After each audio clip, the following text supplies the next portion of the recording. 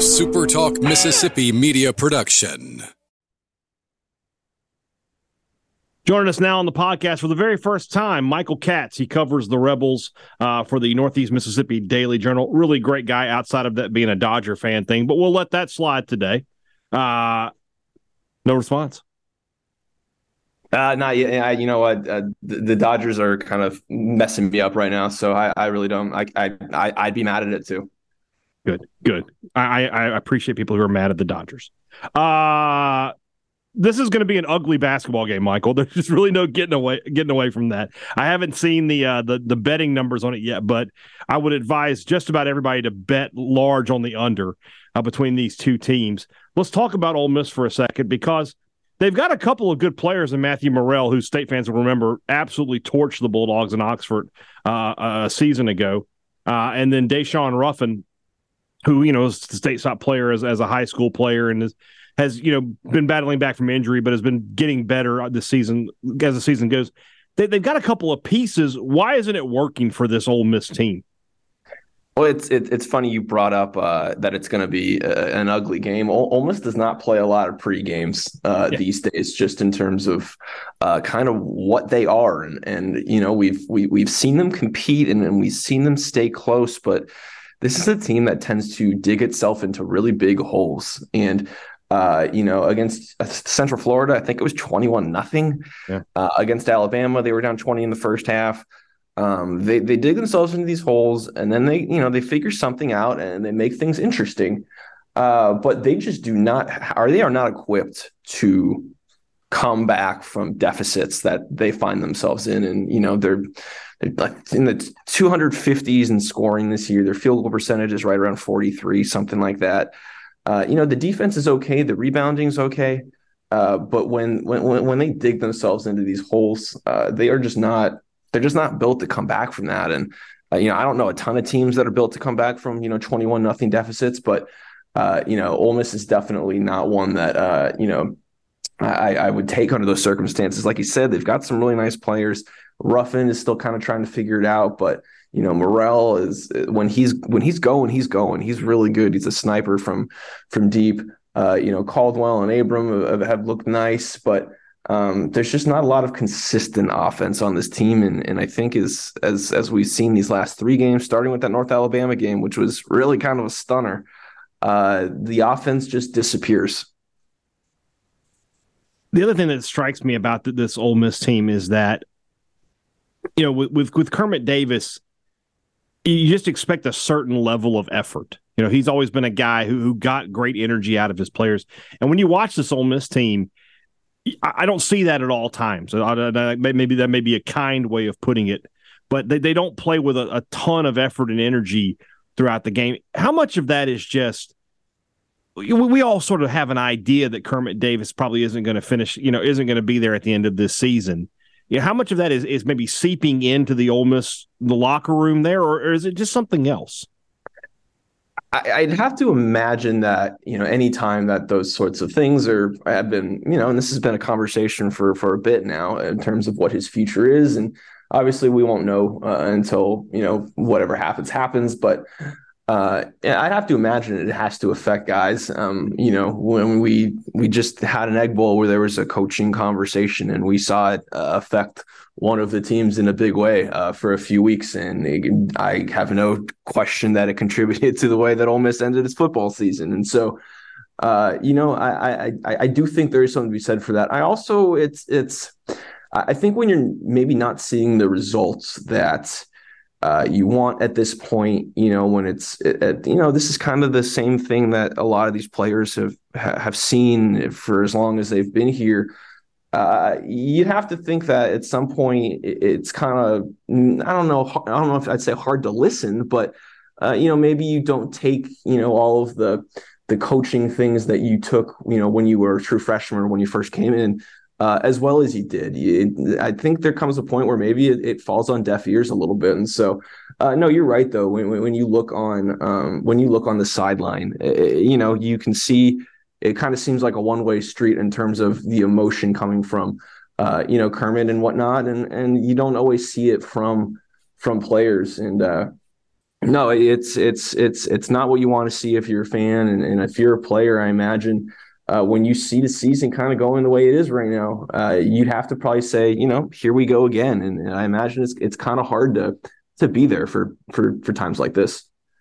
It's such an odd series in the way that it plays out year after year, and what I mean by that is, since Rick Stansbury left Mississippi State going into the 2013 season, Ole Miss has won the first game of the series 9 out of 11 times. And it became sort of a running joke for us here on this podcast about Ben Howland that, he would have momentum and things would be going okay. And you think maybe people are going to get on the bandwagon. And then he plays Ole Miss the first time and he loses to them and everybody just gets angry.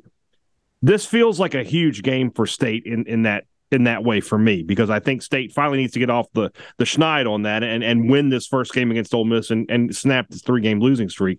What does a win mean for Ole Miss at this point? I mean, there's the obvious, it snaps a 3-game losing streak, all that sort of stuff. But, to start off 0-3 in SEC play, when the schedule is just getting worse and worse, I don't think you can really afford that. And I think where this team is, I hate to use the cliche, they need to see a win. And, that sounds like really obvious. Everybody needs to see wins. But I think this is a team that really sort of needs that little boost. And, they made it really close with Tennessee in their SEC opener, and they lost that in heartbreaking, by 4 or 5, whatever it was. And, then they get blown out by Bama. I think this team needs something to feel good about itself with. And, beating State, obviously it does that, especially, with how State started the season and just kind of all the, all the attention on that program, and it's well-deserved. But I think Ole Miss would really kind of like to take some of the momentum back and just have something to, feel good about. How the rest of the season plays out, who knows? But winning these rivalry games, I think can go a long way. And I'm not saying that if they win this game, they're going to make the tournament or anything like that. But I think you'll see maybe a different sort of attitude and maybe a different sort of. Maybe they respond a little bit better to situations that they haven't so far this year. When Ole Miss has been able to have success in this series, it's usually because one guy really steps up and has a big game. We mentioned Morrell. Breon Tyree was a notorious Bulldog killer in his career at Mississippi State. Devontae Shuler a few years here ago in Starkville had a big game. Outside of Ruffin and Morrell for Ole Miss, who's somebody that you could see maybe having a little bit of a breakthrough game and putting a lot of points on the board? I think it's got to be one of their bigs. And then they've got a few that, they brought in this offseason as transfers. And, the results have been a little bit mixed in terms of what the product has been. But, with Mbala and Akuba and guys like that, I think they sort of need that strong interior presence. You're going to get what you get with Morrell and Ruffin in terms of perimeter play and Ruffin more than Morrell in terms of getting things close to the basket. But I think they really need to establish those bigs. Another guy I would say is potentially Miles Burns. He's the guy they got from the NAIA school, Loyola New Orleans, who won a national championship there. And he was pretty bummed after that North Alabama game. And you could just sort of see it wearing on him a little bit, how things had kind of gone. And so I think a guy like that too, he's a 6'6" foot kind of combo forward guard. Is he a guy that's going to score a ton of points? Not necessarily, but I think he brings the sort of mentality that this team needs. He plays really hard defensively and he'll get his buckets. I don't know if he's going to pop off on the stat sheet, but I think if Ole Miss is going to do what they have to do, I think there's a good chance that he puts his imprint on the game one way or another. Just not really asking for a prediction, but just how do you see this game going Saturday?